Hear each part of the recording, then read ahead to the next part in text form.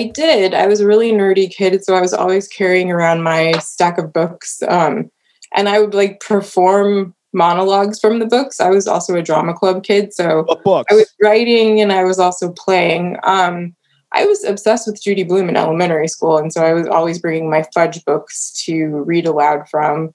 And then as I got older, I got more into literary fiction and was just reading a lot of classic literature, but also newer contemporary stuff. I think when I discovered Ralph Ellison is when I really, really, really understood Invisible Man.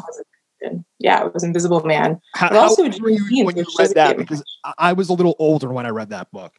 I was older too. I think I was maybe 19 when I read that book. But I felt like it illuminated for me my whole life experience up to that point and made me understand how much playfulness can go into writing, even as the critiques the text makes are scathing and relevant. Like you can have a lot of fun with your characters as well. Yeah, and especially for anyone who hasn't read that book specifically, I mean, there's some whacked out some insane scenes in that book. No spoiler alerts, but yeah, if you haven't read that book by now and you're watching this podcast, I think you're probably doing it wrong. So were you writing at 19? Were you doing any kind of fiction whatsoever? I mean, eventually, your life now is writing. I mean, how early did it start? I started as a kid. I used to try to make comic book series. I had one that was so cheesy. It was called Buttman, and it was a cigarette who would fly around like rescuing people from the toxins of cigarettes. And so it used the 60s Batman theme song, like Buttman. And it was terrible, but yes, I was writing. Yeah. I think since I was at least 4, because I was an early reader, I was reading since like 3. So I'd been doodling. I did my my trip around with poetry, which I think every writer kind of has to do before they find out what they really are. Interesting. We'll kind of stop you there real quick. Yeah. It's interesting you say that. I mean, just through the podcast, I came to writing later on. I'm 33. I started writing when I was 30. But through the podcast, I'm meeting authors who come through through so many different avenues. But you are correct in the sense that a lot of them, poetry was the first thing. It seemed to be maybe the most graspable at that age. I don't know. Okay, yeah, you're shaking your head. Yeah. Poetry feels accessible in a way that I don't think is actually true. I think especially if you grow up learning older sort of classic canonical poetry, you end up with a lot of things that have a rhyme scheme, but contemporary poetry often doesn't rhyme. And so I was writing really bad poetry about like butterflies and, typical things. And I'm not a poet. I figured that out pretty quickly. By grad school is when I got really serious about writing. So I was supposed to be writing a dissertation and I wanted to write fiction. And I started fighting with myself about whether I should even finish my PhD program or if I should quit and become a writer. And I realized I was already at the dissertation stage. I might as well actually just finish it and then try to write full time after that. But it didn't work out. So I had to keep teaching for a while. And as I was doing that, I learned a lot. I joined a workshop with other Black women who really were encouraging. And then I started going to workshops like Ten House and Callaloo and Sewanee. And that's when I started to feel like a writer, I think, is when I started to build a community. Was that your first time ever sharing your work with other people? I always shared it with my mom, who's also, both of my parents are artists themselves. My mom has 7 books out, but they're academic. Okay. And my dad won a reader's, they're still books. Yeah. But my dad won a Reader's Digest short story contest when I was a kid. So I shared my work with my parents because they're good critics, very good critics, to the point that I stopped sharing it with them. Well, I mean, was it criticism you didn't want to hear? From my mom, yes, generally.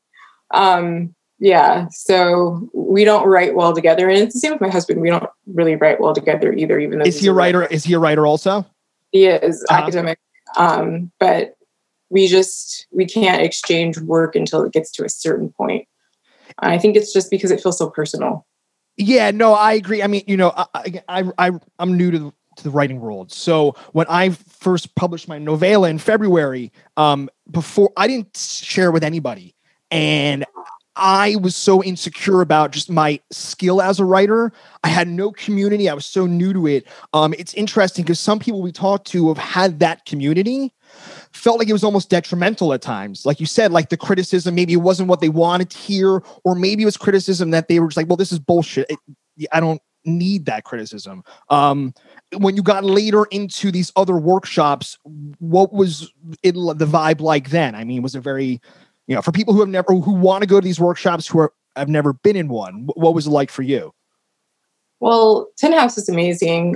They're always committed, I think, to growing and changing. And the leader, Lance Cleland, is really dedicated to making it an intersectional demographic and building workshops where people are going to be nice to each other and get along. I think he kind of screens for personality, not just for the good writing, which is important because I've had some terrible workshops too.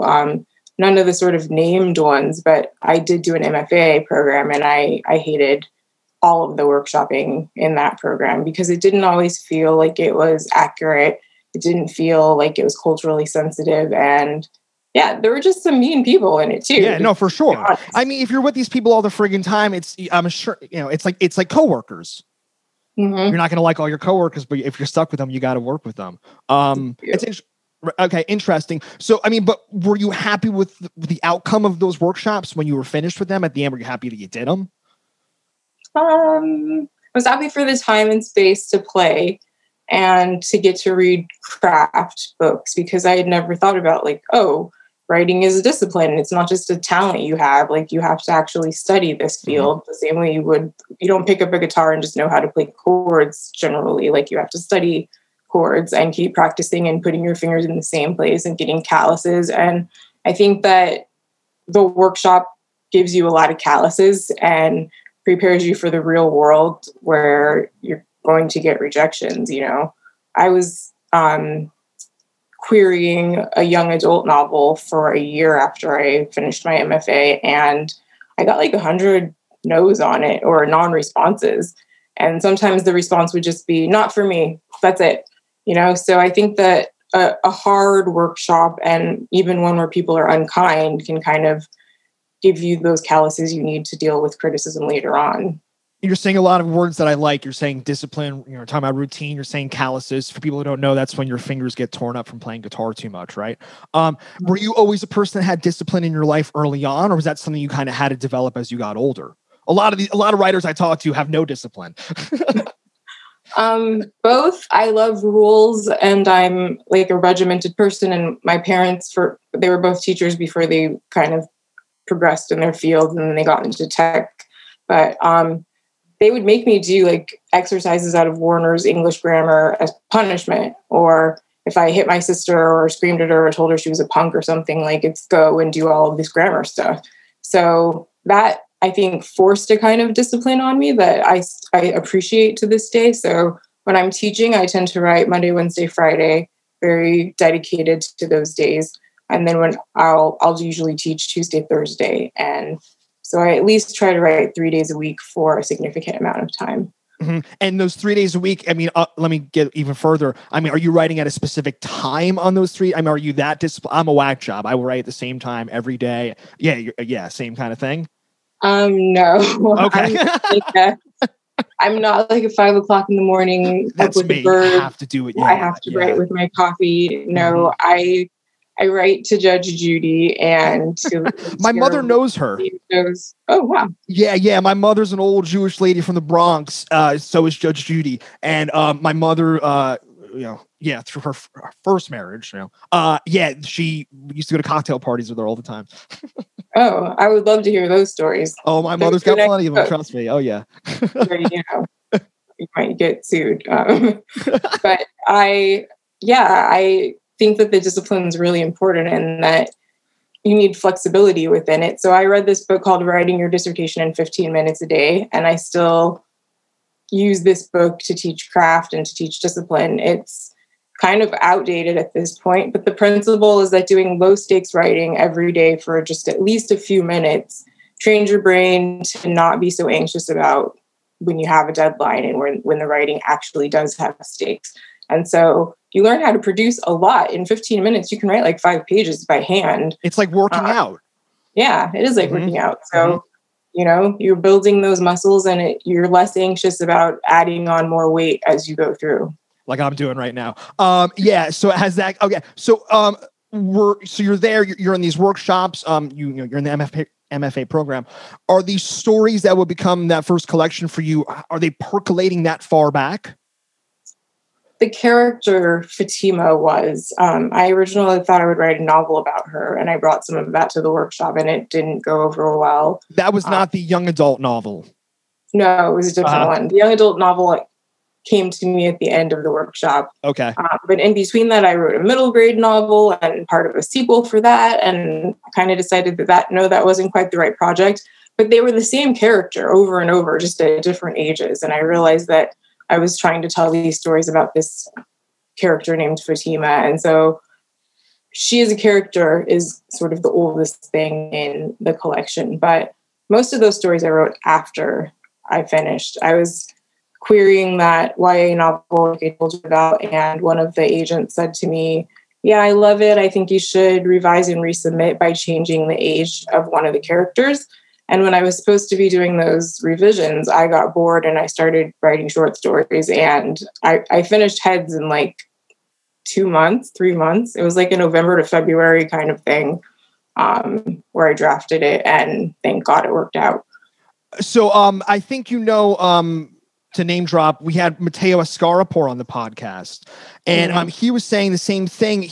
I don't know if it was what will become Black Buck, I forget now, or it might have been when he was working before, but he said the agents were telling him it was a young adult novel, and he was like, no. He's like, no, this is, and he was really pushing for it because he said they were saying based off the characters.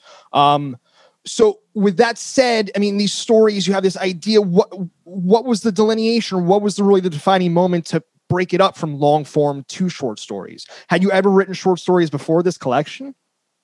In workshop, I had. It's a different beast. Yeah, but the collection has absolutely nothing to do with the novel. They're two completely different stories. Yeah. Characters overlap. I'm saying the actual format of writing. Yeah.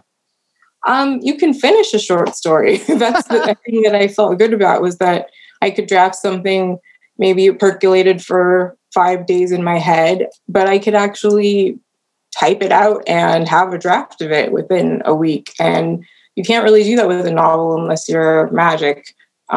So I like that at least a short story has an endpoint, whereas with a novel, I feel like I could be unsure about this or that and work on it forever. Once you have a good story and you know kind of what's going to anchor the collection, it's pretty easy to shape the other stories around it or put them in conversation with it. And that's what happened. I got the titular story. It won a prize, built up my confidence, and from there, I kind of wrote toward that story. Yeah, it seems to be with the short story collections and the authors we talked to, some of them have written a bunch of stories, they would submit it, and then the people would be like, well, okay, these are just 10 stories. There's nothing, holding them together. So you had that in the beginning, and you felt confident enough to kind of build the orbit around that? I did. I learned from my husband's research, which is on 19th century Black writers, a lot about James McCune Smith and Frances Ellen Watkins Harper, who are people I mentioned in the collection. And I thought I wanted to update their original sketches. There's actually another book called The Heads of the Colored People by James McCune Smith that was serialized and then finally put together as a full book. And I thought I was going to write a one-to-one kind of response to his stories. And once I knew that kind of device or constraint, I was like, oh, I can do this. It ended up being too restrictive because I don't want to have to respond to every single story that he's written. So instead, I thought about it thematically, like Heads is in psychology, or Heads is in leadership, Heads is in people literally falling on their head in the case of Fatima. So that's where I think the kind of through line came for me. And I think it's important for writers to figure out what their through line is, or else, like you said, you just have 10 stories, but they're not a book. Mm-hmm. Yeah. Were you working on multiple stories at a time or just one at a time? Multiple in some ways. I like to put things away for a while after I've drafted them, because I tend to write pretty quickly once I start writing. The first draft? First draft, yeah. I like to let the first draft sit kind of in a drawer. I'm not printing them out, but like, let it percolate longer and then work on something else at the same time. But I like to let my subconscious tell me things about that draft in time. Because I find if you put space between drafts, your brain is still thinking about those characters, whether you feel like you're thinking about them or not, and developing maybe subplots or subtext that you didn't realize yet. And it'll help you go back in and revise much more easily. Are you the kind of person who, when those ideas pop into your head, I mean, do you use your phone? I mean, do you do voice memos? You do notes and stuff like that, and you can go back to it? Siri, take a note every day, all day. Yeah. And I get a lot of writing done when I'm trying to sleep, unfortunately. It just starts flowing. And so all night in bed, I'm like dictating stuff to myself and then getting frustrated when she gets it wrong. And I'm like, now I have to go back in and revise this when I just wanted to put down my idea. You got to do more editing, right? Yeah, exactly. Yeah. So you had the stories.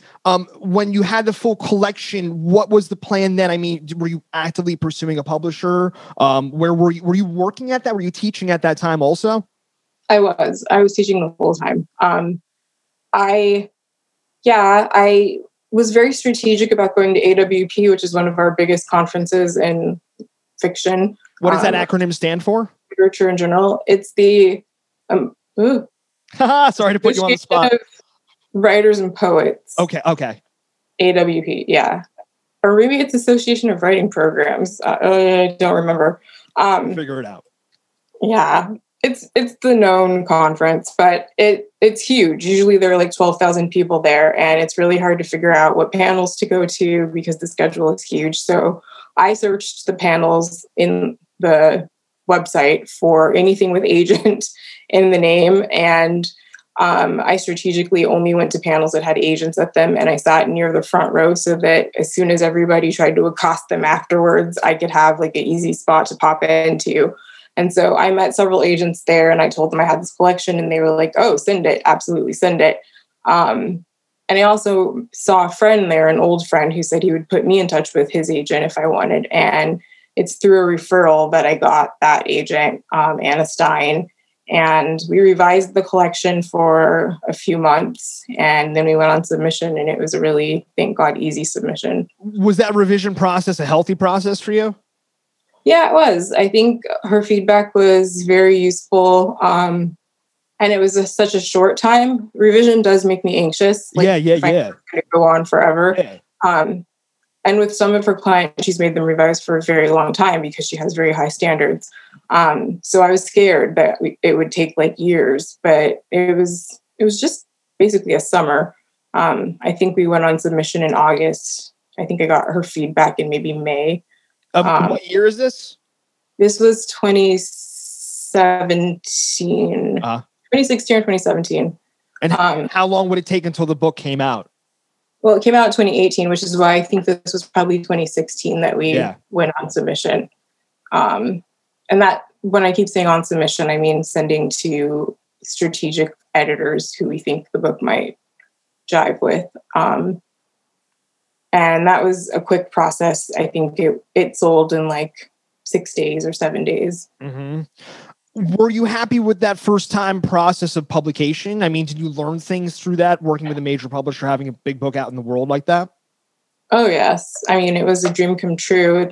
Short story collections, everyone tells you, are so hard to sell. Yeah. And it's hard. Yeah. We talked to Kimberly King Parsons, and she had. So she talked for 30 minutes about it. Yeah, for sure. Yeah. You hear all the time, like, nobody's reading them. They don't sell. You won't earn out. Yeah. You're not going to get a big advance. All of these things. And that someone even told me when I was getting mentored, right before, when I really knew I wanted to be a writer in grad school. And he said, nobody really wants your short story collection. They're just buying it to get to your novel. And I think that perception is still pretty true sometimes. But Anna Stein is a person who likes short story collections and prioritizes them and works with a lot of writers who have smaller, artful books. And that's truly her passion, is to do those kinds of books. So I think if you're a writer querying agents, especially with short stories, you have to pick the ones who actually rep people with short story collections, but also It helps. be really careful in how you talk to them about why you pick them. Yeah. I mean the, again, I'm not from, I never took a creative writing class in my life. I toured in bands for 15 years and I learned how to write through reading 3 hours a day, every day of my life. But with that, when I was querying my novella, I did the opposite of that. I just did blanket emails. I'm like, if anyone even fucking looks at this thing, I will be over the moon. And I got 73 rejections. But yeah, so there's ways to do it. And like you said, that's probably the smart way to go about it. Especially with a short story collection, you have to be, not everyone wants to deal with that. It's a different thing. Like you said, same with novellas. Definitely novellas. So that being said, you have the short story out. Do you want to go long form? Do you want to be the author that gets the short story collection just so they can get to your novel? No, I do want to write long form, and I've drafted a couple versions of a novel. Actually 2 novels I'm kind of working on simultaneously, and also a memoir. And I'm working on a new short story collection. And basically, I have OCD. And one way that people describe it is pathological indecision. And that's kind of what I have. I'm just like, I don't know which project is the right one right now. So I'm just going to play with all of them until I'm the same way. Yeah. On something. Yeah. But I mean, like, I call it the Danielle Steele way. You know who Danielle Steele is? She writes, if you read about her, she's writing 7 books at a time. And she's able to but she knows exactly where she's at. And she has a routine. She's like, I edit this book at 4. I do this at 6. She also owns the biggest house in San Francisco. So I guess she can do that. And your book's in the grocery store next to the gum. I think crazy, right? What a crazy sales. Thing. Yeah. My father calls it airplane reading, the things that you could pick up, but there's a market for that, right? I mean, Stephen King sold 800 billion books because people like his books. There's markets for everything. So is that what's in the future? These projects, we don't really know what's going to happen from you. It's indecisive. Yeah, I don't want to make any promises because I don't know if I can deliver on them right now. No, it's all good. Yeah, no, for sure. But you're also teaching right now as well, right? I am. I'm on leave due to chronic illness, which is another thing I've branched into writing about. I write a lot of essays now, nonfiction essays, which is not a form I thought I would ever get into. Was that hard to get into, writing nonfiction? It's been easy in that the pieces I've written, I really, really wanted to write and was passionate about, and they flowed. I don't know how much of it I want to do. I know I don't like writing book reviews. I don't like writing certain kinds of nonfiction. But I think the essay, being a person who studied literature professionally in a PhD program, I think suits me well for trying to write essays. Mm-hmm. And so far, it hasn't been like a torturous process. Well, I hope this hasn't been too torturous. Nafissa, thanks for taking the time to talk to us. I always ask 2 questions at the end of this. First off, where are people buying your books? What's your favorite bookstore? Who do you like to rep? McNally Jackson, Mahogany Books, Greenlight, Brooklyn. Those are all great bookstores. Books Are Magic. Those are all, I would say, my favorites. And the people who own them are really sweet. Yeah, no, most definitely. We're well aware of their existence on the podcast for sure. And do you do Twitter, Instagram? Can people get in touch with you? Are you into it? I am. I'm a bad tweeter, but I am on there just as my name, Nafissa Thompson-Spires.